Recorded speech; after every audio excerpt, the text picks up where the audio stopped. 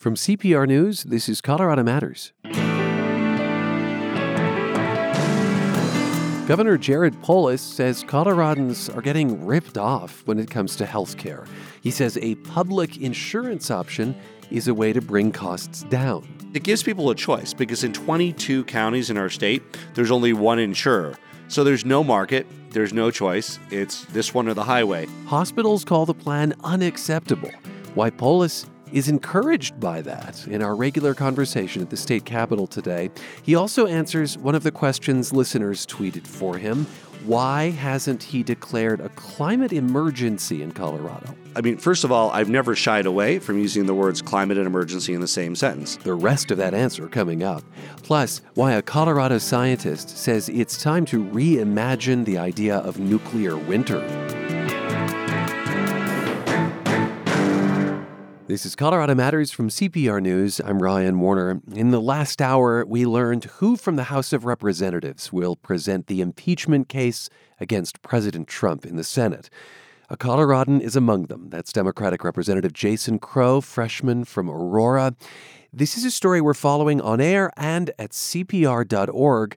And special coverage of today's House proceedings will resume later this morning from NPR.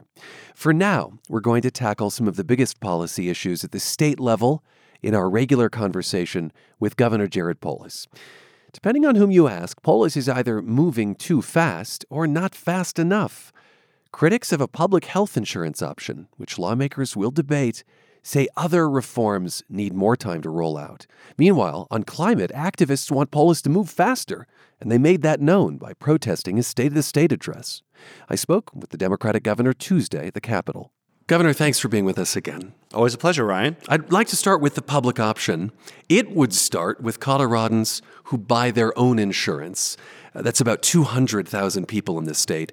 Why is this government's role? Yeah, well, the real question is why are we being ripped off on healthcare so much? And if you look at what the public option does, is it gives people a choice because in 22 counties in our state, there's only one insurer. So there's no market, there's no choice. It's this one or the highway. We believe every Coloradan should have a choice. It also tries to rein in some of the money that hospitals make from overcharging patients. And it also gives basically small businesses and individuals the same deal with insurance companies that big businesses already have. They can't make more money off of the backs of individuals buying the insurance than they do off of companies with 500 people or 1,000 people. You say, in no uncertain terms, people are being ripped off. I want you to be precise about who's doing the ripping off. Oh, it's bad out there, Ryan. First of all, as a country, America spends twice as much on healthcare per person as other wealthy, industrialized countries. Our health results are in the middle of the pack. In Colorado, it's actually even worse. The Colorado for-profit hospitals are the second most profitable in the country from overcharging patients. Now what they're doing is they're actually using some of the money they make from overcharging patients to actually lobby and engage in attacks against these efforts to save people money on healthcare. Obviously, we all have our frustrations with insurers as well. This public option doesn't cut them out in any way. It works through them, but what it does is it makes sure that they can't make more money off of individuals and small businesses than they do off of covering the 500-person company or 1,000-person company. Why is it the government's role, the state government's role, to tell an insurance company what they can and can't make? Well, insurance is a very heavily regulated space. So, first of all, the biggest payers in healthcare are government payers. Medicare and Medicaid, by far, are the two biggest payers. We also have a VA system. When you look at all the private payers out there, the insurers, they operate under a system of rules. Why? Because otherwise, they would probably just insure healthy people and not insure sick people. This is why we have insurance. Just because you're a cancer survivor,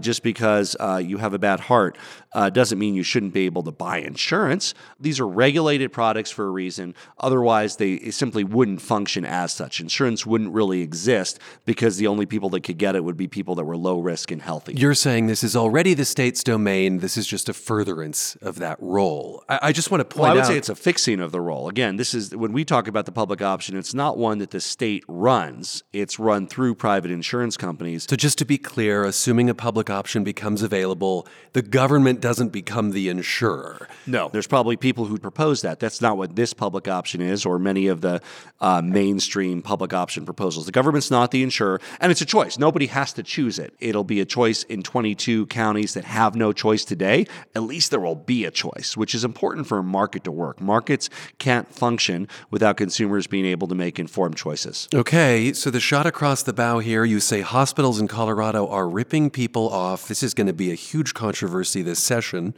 The Colorado Hospital Association has called your plan unacceptable. A couple of national groups are already spending tens of thousands of dollars on ads.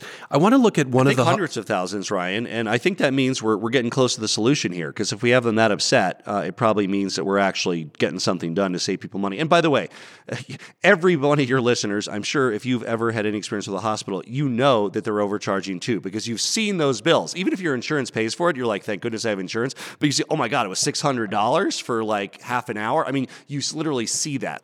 One of the Hospital Association's key arguments is that the state would limit how much hospitals could charge patients with the public option. Given the formulas in your plan, the hospitals say they'd lose about $1.5 billion in payments from these individual policies over 5 years, and they argue they'll have to shift those costs to people on employer plans, and so costs for those people, just a significant portion of Colorado, will rise. Do you dispute that? No, this will help drive down rates for everybody. We all want thriving hospitals. We just don't want among the most profitable hospitals in the country. But talk to this cost shift. So the reason that this will lead to cost shifting downward for large businesses and large group plans is because, and this is one of the reasons that the hospitals oppose it, is they know that once we have these publicly negotiated rates through the public option, that many of the other private insurers will help peg their rates to those lower reimbursement rates to prevent that overcharging that is an epidemic in healthcare today. So you think this will be a redefining of the marketplace in general then? It won't fix everything. It'll help modestly. This is about 5 to 7% of the people of the state that we're talking about. It won't affect Medicare, it won't affect Medicaid. Those are federal. So, it'll have a modest downward pressure on healthcare, and it'll give consumers more ability to prevent hospitals from overcharging patients. So it's interesting. There's a statement that caught my eye in your plan. It says, we are collaborating with rural and critical access hospitals to ensure their financial sustainability through the public option.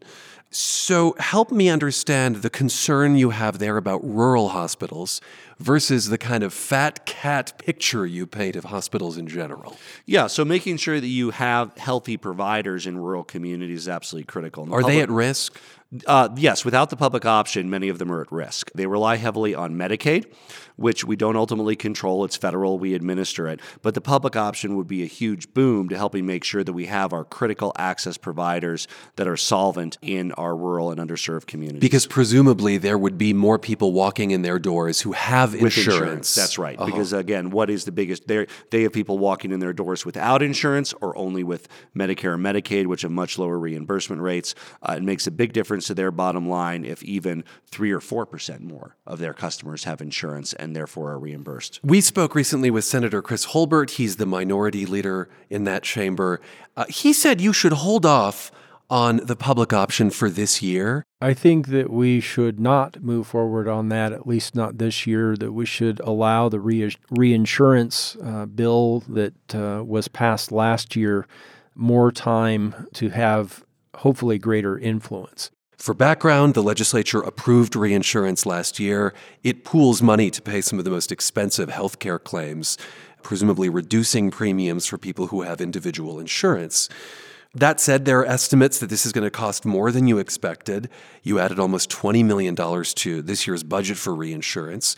Would it be better to take this one step at a time? Are you biting off more than you can chew in healthcare? So first of all, yes, with the successful implementation of the bipartisan reinsurance program, it drove down rates in the exchange for individuals down by an average of 20% statewide. That's huge. The savings are greatest in western Colorado, southern Colorado, and eastern Colorado. Very successful. It's time to build upon that. That didn't solve everything with regard to healthcare. Let's talk about the environment now, one of your priorities as well. We got a couple of questions about this from Twitter, including one from Deborah K. Kelly of Boulder.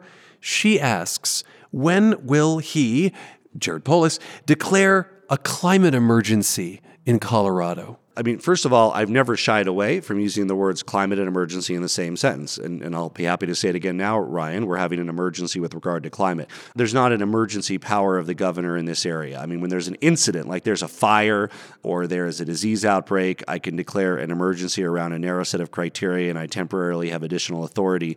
We have strong authority with regard to combating climate change. We worked very hard last year on setting statewide emission goals. We have a goal of 100% renewable energy by 2040. Xcel, our largest electric utility, is going to be 80% carbon-free by 2030. Tri-State, which is 17 member co-ops across our state, they're going to have a 90% reduction in carbon emissions from where they are now by 2030. The call for tougher action on climate change came directly to the Capitol, as you know, last week. Protesters disrupted the House chamber just before your State of the State speech. They tossed some flyers from the balcony, shouted climate change slogans. Here's one chant just as you began your speech.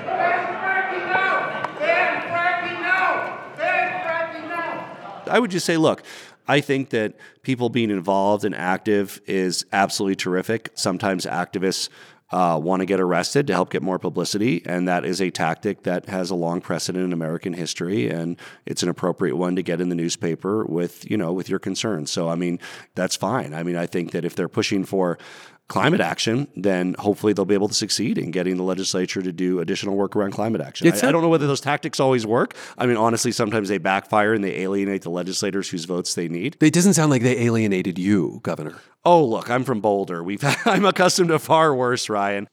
You're hearing our regular conversation with Colorado Governor Jared Polis. We'll take a break, but before we do, a little something from the Colorado Hospital Association. A spokesperson tells me hospitals share the governor's goal to make care more affordable. It's just that they don't believe the public option, as it's currently proposed, is the right path. Okay, more with the governor ahead, including the state income tax and Star Wars. This is Colorado Matters from CPR News.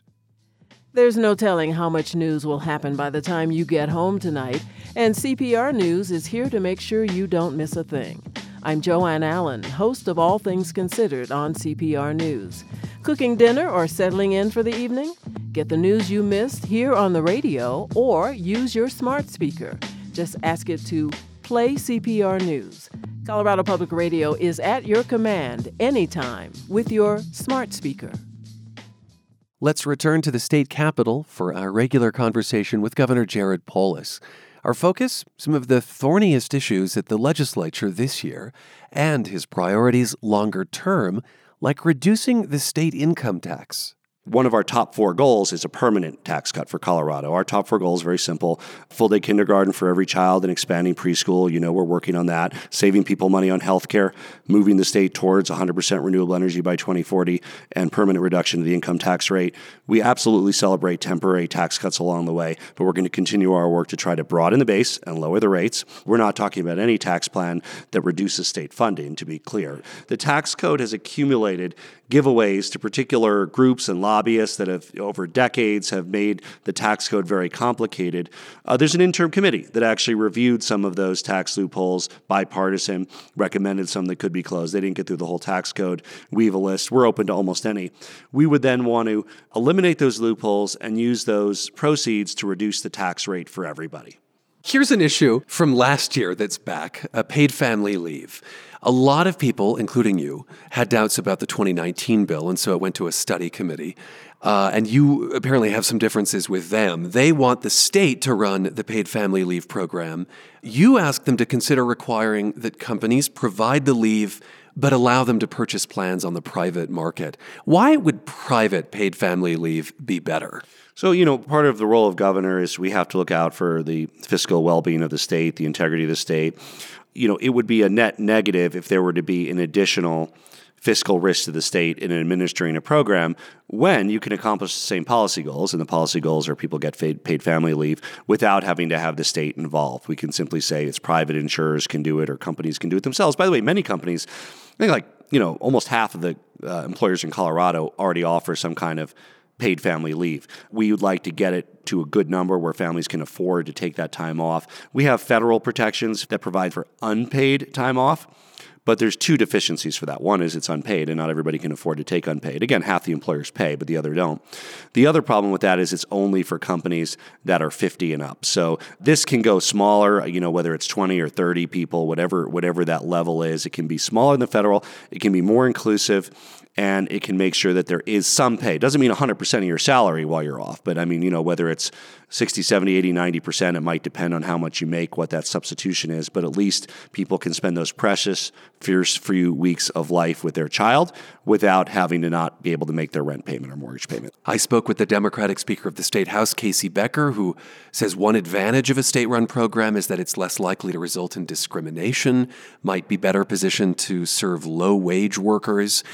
If a bill came to your desk with a state-run program, would you sign it? Well, first of all, we're not going to accept any program that has discrimination in it. So, that it doesn't matter, private, public. We're not going to allow different people to be charged different amounts. Would you sign it if it came to you as a public program? Well, again, as I articulated to the sponsors, the reasons that I don't support that model are, one, it would put the state on the hook fiscally. Two, it would take many more years to implement. We'd like to get paid family leave to workers by 2022. We've heard proposals that say 2024. We don't support that. We think 2022 is a better date to do it.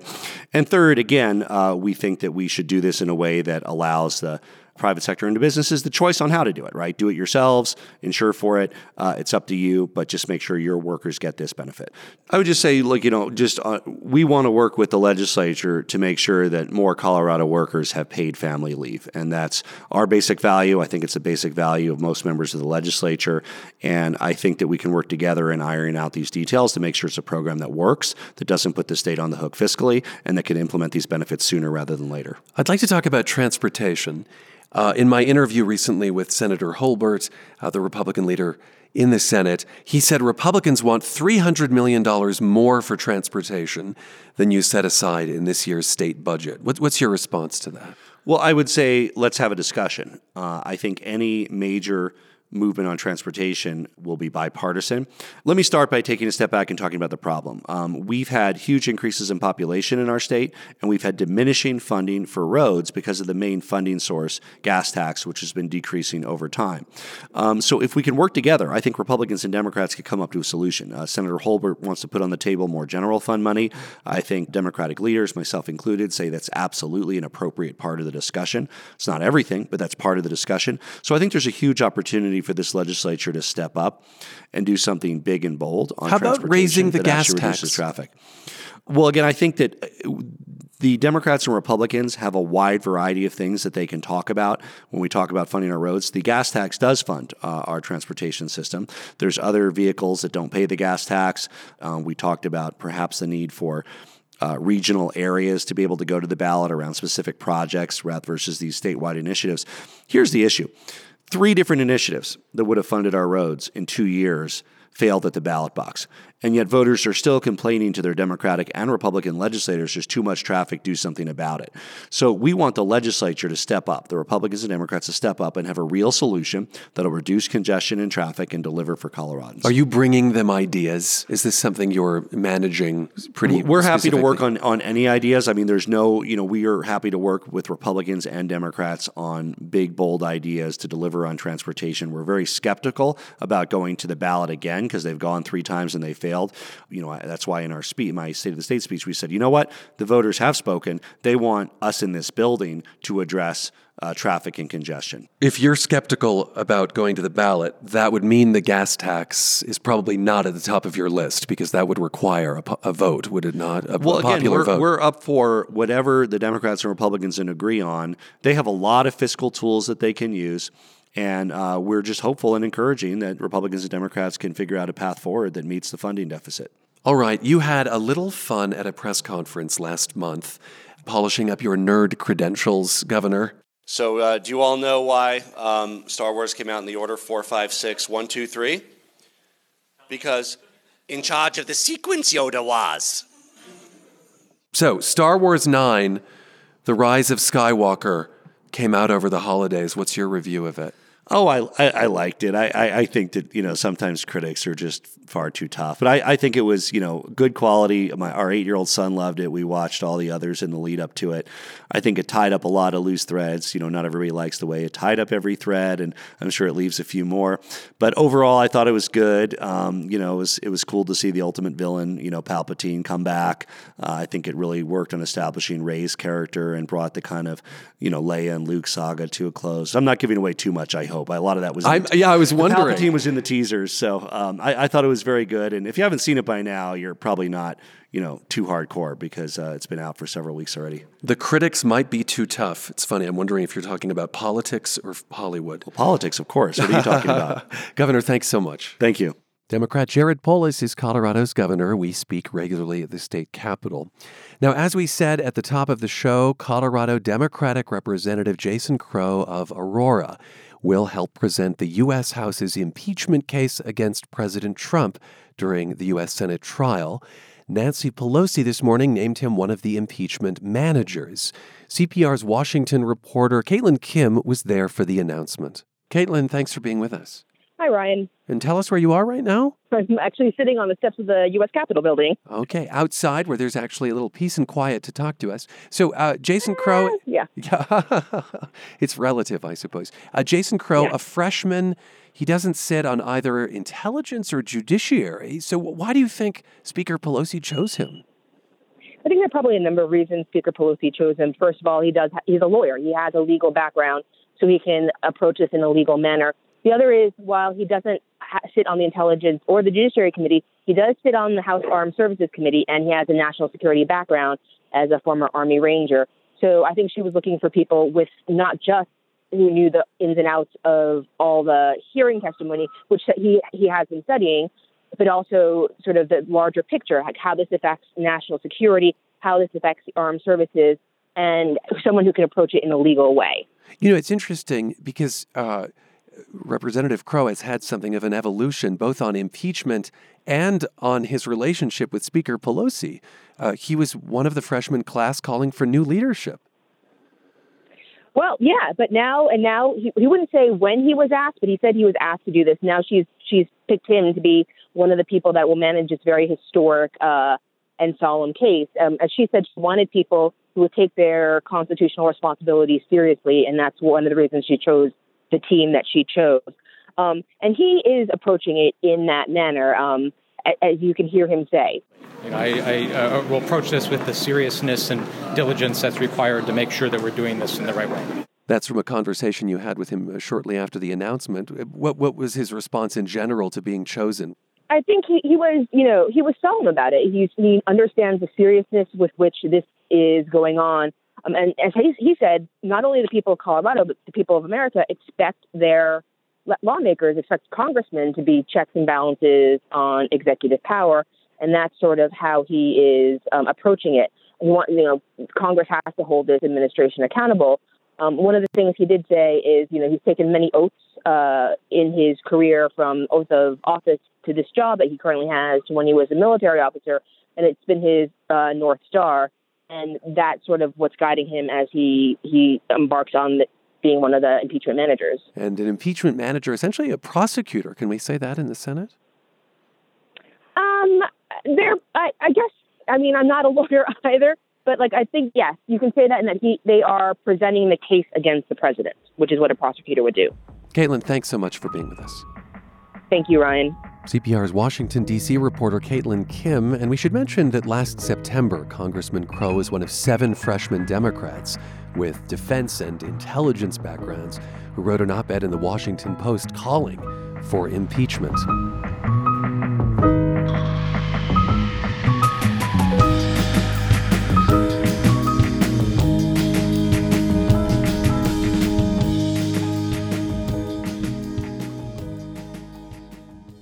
It's unsettling to imagine the aftermath of nuclear war, prolonged darkness, sub-zero temperatures, global famine. Well, almost 40 years ago, Professor Brian Toon, an atmospheric scientist at CU Boulder, helped give this scenario a name, nuclear winter. As CPR's Sam Brash reports, Toon now wants to update the Cold War nightmare. How are you? Good. Good. I'm Sam, obviously. Sure. It's afternoon in Brian Toon's sunlit office in Boulder. The 72-year-old looks the part of a climate scientist. White hair, wireframe glasses. I'm here so he can tell me a particular story about the end of the world. His version takes place in 2025. It begins when terrorists attack the Indian parliament. And soon, that country enters a nuclear war with Pakistan. There'd be maybe 100 million deaths from these immediate attacks. Cities are on fire, all the hospitals are burned down. This is just an unimaginable tragedy. But Toon says the worst is yet to come. The burning cities loft smoke into the upper atmosphere, and over the next few weeks, it blankets the planet. So instead of blue skies we see here in Colorado, it would be very hazy and gray. The smoke dims the sun and burns up the ozone layer. The results are strange. A cold world bathed in ultraviolet light. Crops fail, famines follow, and from there, Toon isn't really sure. It's scary. I don't want to think about all those people potentially getting killed and could potentially end global civilization as we know it. This is the scenario Toon imagines in a study recently published in Science Advances. It aims to update some of his original work on nuclear winter. Today, he's using modern climate models to envision the aftermath of smaller regional wars. Conflicts many fear are far more likely than full-scale Armageddon. Now we've got India and Pakistan with nuclear weapons. Iran wants to have nuclear weapons. You're going to have all these countries all over the world with nuclear weapons, all able to attack each other. Earlier in his career, Toon wasn't so worried about geopolitics. His work focused on more otherworldly questions, Martian dust storms and the atmosphere of Venus. All that changed in 1980, when scientists found evidence of a far earlier planetary disaster. The extinction of the dinosaurs. At the time, Toon worked at a NASA lab outside San Francisco, home to an early supercomputer. Oh, it was a gigantic machine and it was less powerful than your iPhone. But he could use it to predict what all kinds of things might do to the climate. Emissions from supersonic transports and space shuttle debris from the space shuttle rocket engines. So when he heard about how an asteroid could spark fires and how those fires could produce smoke that eventually cooled the planet, killing massive amounts of plant and animal life, he thought, okay, what would happen after a nuclear war? As recently as 1975, the American National Academy of Sciences published a report maintaining that there would be little atmospheric effect from dust after a nuclear war. This is from a 1984 documentary called The Eighth Day. Toon's in it, his hair quite a bit darker. So it was not until the time that this model was developed that one could really quantify the density of the nuclear clouds that might develop after a large-scale war. And the model suggested those clouds could have a massive effect, turning the Earth's summers into what we know as winters. This is when Toon sought the help of his former grad school teacher, probably the most famous scientist in the world. Called him up and said, oh, well, hey, Carl, here's this big thing going on here that's related to what you're talking about. Maybe you want to work with us on this. The cosmos is all that is, or ever was, or ever will be. You've probably heard of this guy, astronomer and Cosmos host Carl Sagan. There's a tingling in the spine, a catch in the voice, a faint sensation as if a distant memory. Sagan accepted, and while Toon focused on the science of nuclear winter, his former teacher became its megaphone. Sagan wrote magazine articles, held scientific conventions, and made films with vivid images of the world after nuclear war. Beneath the clouds, virtually all domesticated and wild sources of food would be destroyed. Most of the human survivors would starve to death. The extinction of the human species would be a real possibility. And the media blitz pretty much worked. The warnings alarmed the public and helped push global leaders to draw down their nuclear arsenals. Welcome to the White House. That's President Reagan in 1987, signing a treaty banning short-range nuclear missiles. This ceremony and the treaty we're signing today are both excellent examples of the rewards of patience. That same year, the total number of atomic weapons on the planet peaked. It appeared the arms race had come to an end. It looked for a while like peace would break out in Europe, and sure, I think we contributed to that. But today, the U.S. has backed out of that same treaty with Russia. Meanwhile, other countries like Pakistan, North Korea, and Iran have taken a new interest in nuclear weapons. Alan Robach, a professor of environmental sciences at Rutgers University, is Toon's main collaborator on the new nuclear winter research. He says there's a pretty simple reason it hasn't halted the trend. The short answer to your question is Carl Sagan's not around. A few years ago, Robach tried to recruit the scientist many people see as Sagan's successor, astrophysicist Neil deGrasse Tyson. I said, well, maybe he could do it because he's really charismatic. So I wrote to him. Tyson replied in an email Robach shared with CPR News. It said he wouldn't elevate nuclear winter. It didn't fit with his expertise, and unlike Sagan, he tried not to take political stances in public. Do you remember what you thought when you got that email? I was not happy. I was very disappointed. He clearly understood that he could do it if he wanted to. He has a platform. But back in Boulder, Toon says it's not Tyson's fault the world isn't as horrified by nuclear winter. He suspects something deeper. In 2020, he says it's just a lot harder for scientists to grab public attention about anything. It used to be everybody would watch the same TV shows and the same news programs. They all had the same factual basis, and now we don't. And we're living in a situation where our politics is no longer functioning. It's not even clear who's making decisions anymore to some extent. Still, he says the main upshot of his research hasn't changed in almost 40 years. Nuclear weapons are just too powerful to ever doom a single enemy. If the missiles and bombs take flight, the whole of humanity could lose its home to the cold and the dark. I'm Sam Brash, CPR News. And you can read Toon's research at cpr.org. Japanese American veterans will be honored this weekend at History Colorado, part of the museum's Portraits of Courage show. It features photos of 80 veterans, including the 442nd Regimental Combat Team, one of the most decorated units in American history. World War II veteran Henry Sakaguchi of Thornton was part of that team. He died last January. I met Sakaguchi 2 years ago when he was 97. A warning that his story contains some graphic descriptions of war. When I met Sakaguchi, he was wearing a hat that said, "Go for broke." That was the combat team's motto. What does that mean to you, go for broke? It means go all out.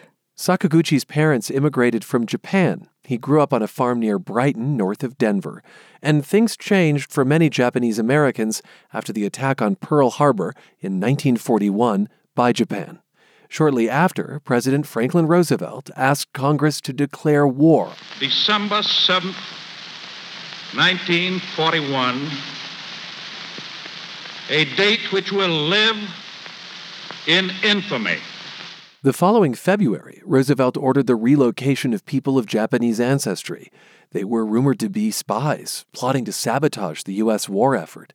So with an executive order, about 120,000 people were forced into internment camps, many of them American citizens. Sakaguchi says his family was lucky to have been living in Colorado. In our community, there wasn't too much prejudice like on the West Coast. Most of our neighbors were German descent, and the elementary school where we went to, I'd say about 15 or 20 of us Japanese Americans. Colorado's then-governor, Ralph Carr, called the president's order unconstitutional, quoting, "An American citizen of Japanese descent has the same rights as any other citizen. If you harm them, you must first harm me," a position that cost Carr his political career.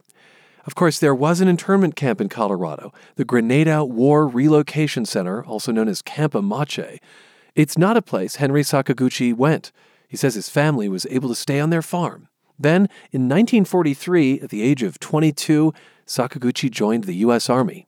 I felt patriotism, and also I wanted to prove my loyalty to America. He was assigned to the 442nd Regimental Combat Team, a unit made up almost entirely of second-generation Japanese Americans, except that most of the leadership was white. Sakaguchi says that led to some tension, but one commander had this advice. If somebody calls you a Jap or something, he says, don't back down, says, fight for your rights. After basic training in Mississippi, his unit went off to Europe, Italy specifically, in 1944. Sakaguchi was assigned to the field artillery as a radio mechanic. He would fight in both Italy and France, and he was grateful he never had to be in the infantry. Being in the artillery, I didn't know how lucky I was until we got in the actual battle, and I saw what the infantry was going through. One day, he spotted a trailer near his command post. It had a canvas covering. I got curious, and I lifted up the canvas, and there was a body of one of our infantrymen, and from the chest up was gone. Eventually, Sakaguchi's battalion advanced into Germany. I understand your battalion actually liberated a subcamp of Dachau in May of 1945. When we got near Dachau, we had stopped for lunch near a large, long shed. And just on the other side of the shed, we found about 150 bodies just stacked up like cordwood in their prison striped. Those uniforms that are... and you tell they were just skin and bone, you know. In January 1946, the Army discharged Sakaguchi. He got married soon after, went to technical school to study radio and TV repair. He did that work for most of his life. He had 4 children, and with one of them, returned to Europe in 2012. On that trip, Sakaguchi searched for a church in the French village of Bifontaine, where he'd had a harrowing experience in the war. There were steps on each side of the doorway. As we were about halfway up the steps, a bullet had gone right over our heads and hit the side of the wall right next to us, probably about 2-3 inches right above our heads. So we ducked down behind the stone wall and crawled up to get inside the church. The church had 2 big double doors. When we was inside, and there were about maybe 150 people in there. Villagers? Citizens, yeah. Close call? A little bit too close. How often is the war on your mind these days? Every once in a while, I'll think about the experience and wonder how the buddies I knew and how I think about them, how they were doing.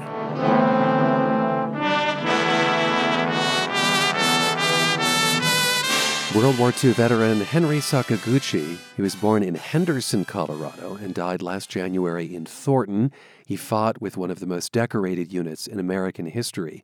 This weekend, History Colorado has special events to honor Japanese-American veterans as part of its Portraits of Courage exhibition, which runs through February 17th. This is Colorado Matters from CPR News.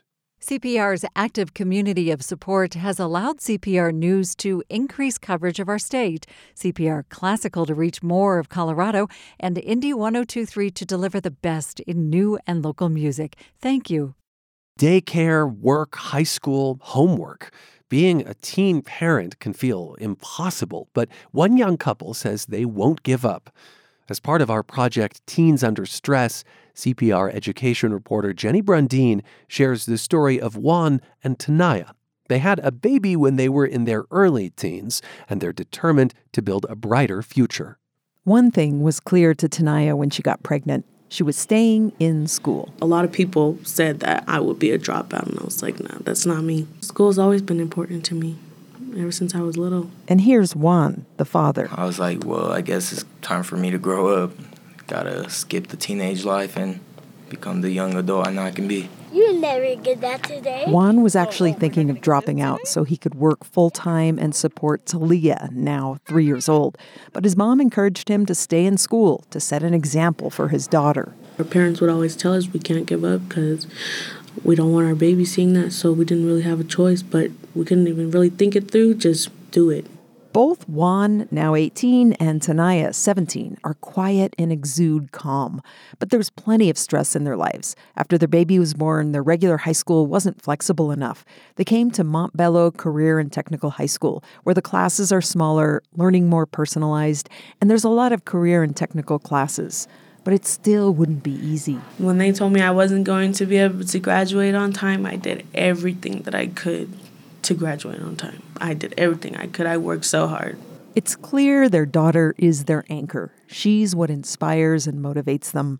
Tanaya says she feels overwhelmed sometimes, but she just puts her head down for a minute, then gets it done. Tanaya and their daughter live with Tanaya's mom. Juan lives with his mom, but the teenagers are together a lot during their long days. Okay, I wake up at 6, get dressed. I don't even brush my teeth yet because I still have time to do it after I pick them up.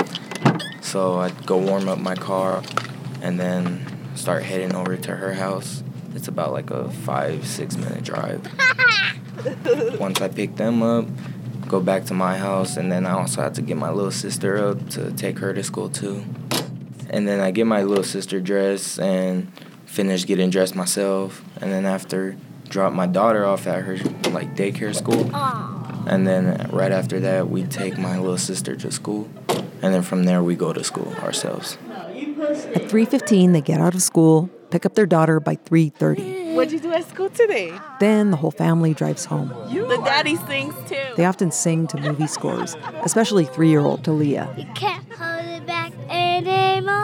Juan and Tanaya both go to work after bringing their daughter home. From 4 to 10:30. Mothers and sisters help watch Talia.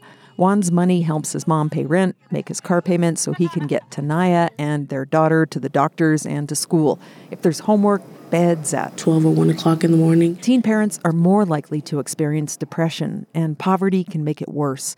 Tanaya, who struggled through depression and anxiety during her pregnancy, says the most stressful part of her life is money, and still needing her mother's consent sometimes to make decisions for her daughter. We don't have a car, so she can't always catch the bus with me to go to these doctor's appointments and stuff, so I would rather have consent. And the biggest stressors for Juan? Working a lot and still not having enough money for my daughter. When he was younger, there wasn't enough food or clothes. Keeping up in school is also stressful. And there's even more changes on the horizon. His mother just moved to Arizona, so Juan and his older brother are going to try to survive on their own. Me and my brother, we're going to try to do it, but it's very expensive in Colorado. We're struggling to see how this is going to play out. And it's really hard on us. Juan says after high school, he'll work for a couple of years or more. But he says he's going to try to save money. One day, he'd love to go to college and own his own business. That's how I want to show my daughter, if I can do it, you're going to be able to do it. Tanaya says she's just focused on getting through high school. That's already a monumental task. By the end of the interview, she's resting her head on the table. Were you tired? Yeah, I'm tired. I asked Juan what's helped him get through these past few years. My daughter. Yeah, our baby. For how old she is, she'll tell you some real stuff. She tells us not to give up. Yeah, girl, just for you, we won't give up. Yeah, she does. She'll come, mess with you, make you smile. And, yeah, she's my happiness right there. I'm Jenny Brendine, Colorado Public Radio News. Monday is Martin Luther King Jr. Day, and we just love sharing this story about how the late Reverend came to hear one of his favorite hymns for the first time in Denver. The song is called If I Can Help Somebody. It was performed at King's funeral in 1968. Here's a version recorded recently at the University of Denver from the Spirituals Project Choir. The soloist is Claudette Sweet. If I can help somebody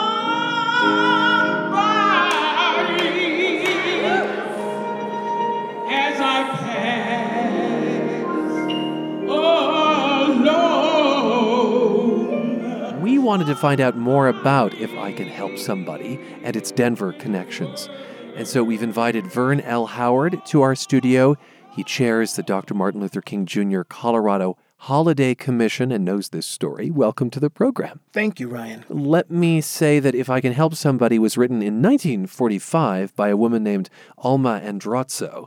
It was recorded by various gospel groups and by mainstream singers like Tennessee Ernie Ford. Doris Day did a version. But it seems that King didn't hear it until a visit to Denver in 1956. What was he doing here in 56? 1956, the New Hope Baptist Church in Denver was having their Women's Day program. And they had asked Dr. King to come and speak. The New Hope Baptist Church was pastored by M.C. Williams, and his wife was Anna Lee Williams. And as part of the program, she had sung the song. She was the singer. Yes, she and was. so he heard it at this church. And what do you know his reaction to have been? Well, at the time, Dr. King was so moved by the song. He was still the pastor of Dexter Street Baptist Church in Montgomery, Alabama. And on his way back to Montgomery, he stopped in at Atlanta, where his father was the pastor of Ebenezer and his mother was the choir director. And he told her about it. He encouraged her to have the Ebenezer Baptist Church start singing the song. And then as he went back to Dexter Street, he had his choir start performing it as well. And so he spread it to Atlanta and then to his environs. Yeah, Right. Alabama. King apparently encouraged Mahalia Jackson to record the song, which she did in 1963. Let's hear some of her version. Okay.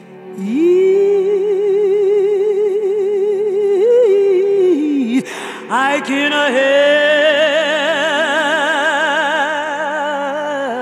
somebody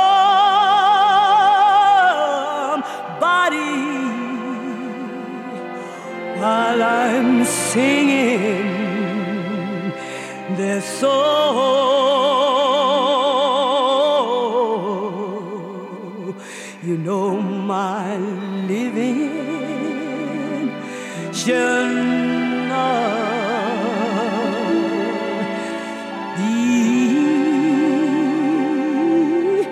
in vain.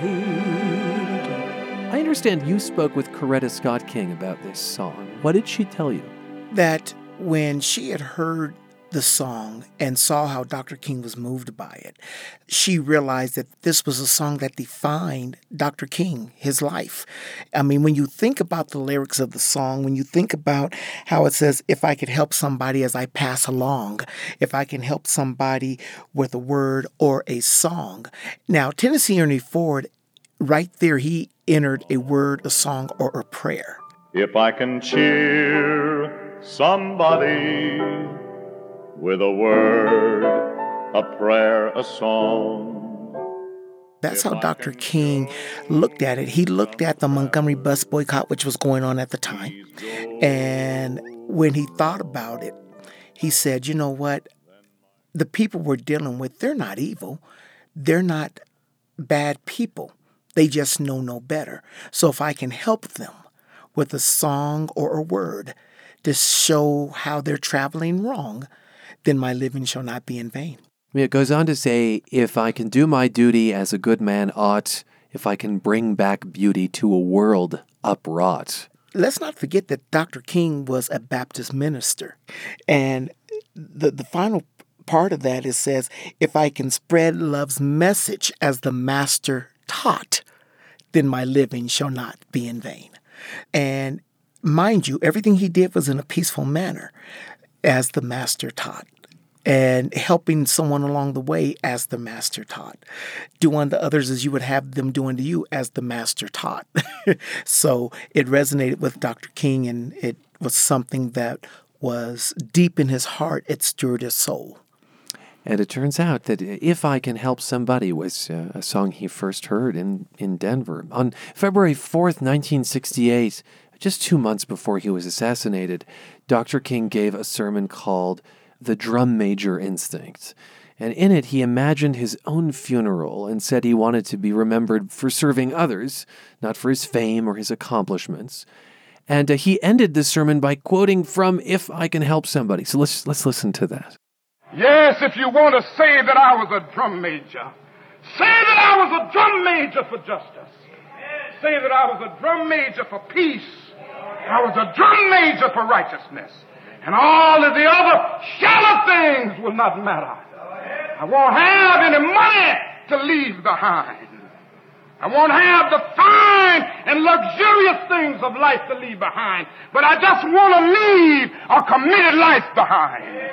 And that's all I want to say. If I can help somebody as I pass along, if I can cheer somebody with a word of song, if I can show somebody he's traveling wrong, then my living will not be in vain.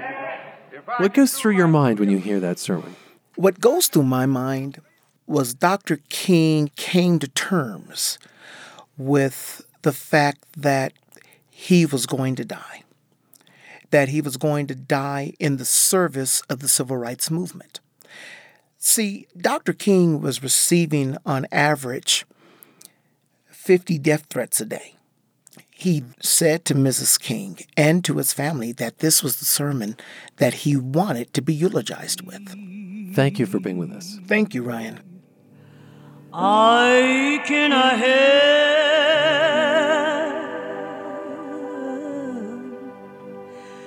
somebody.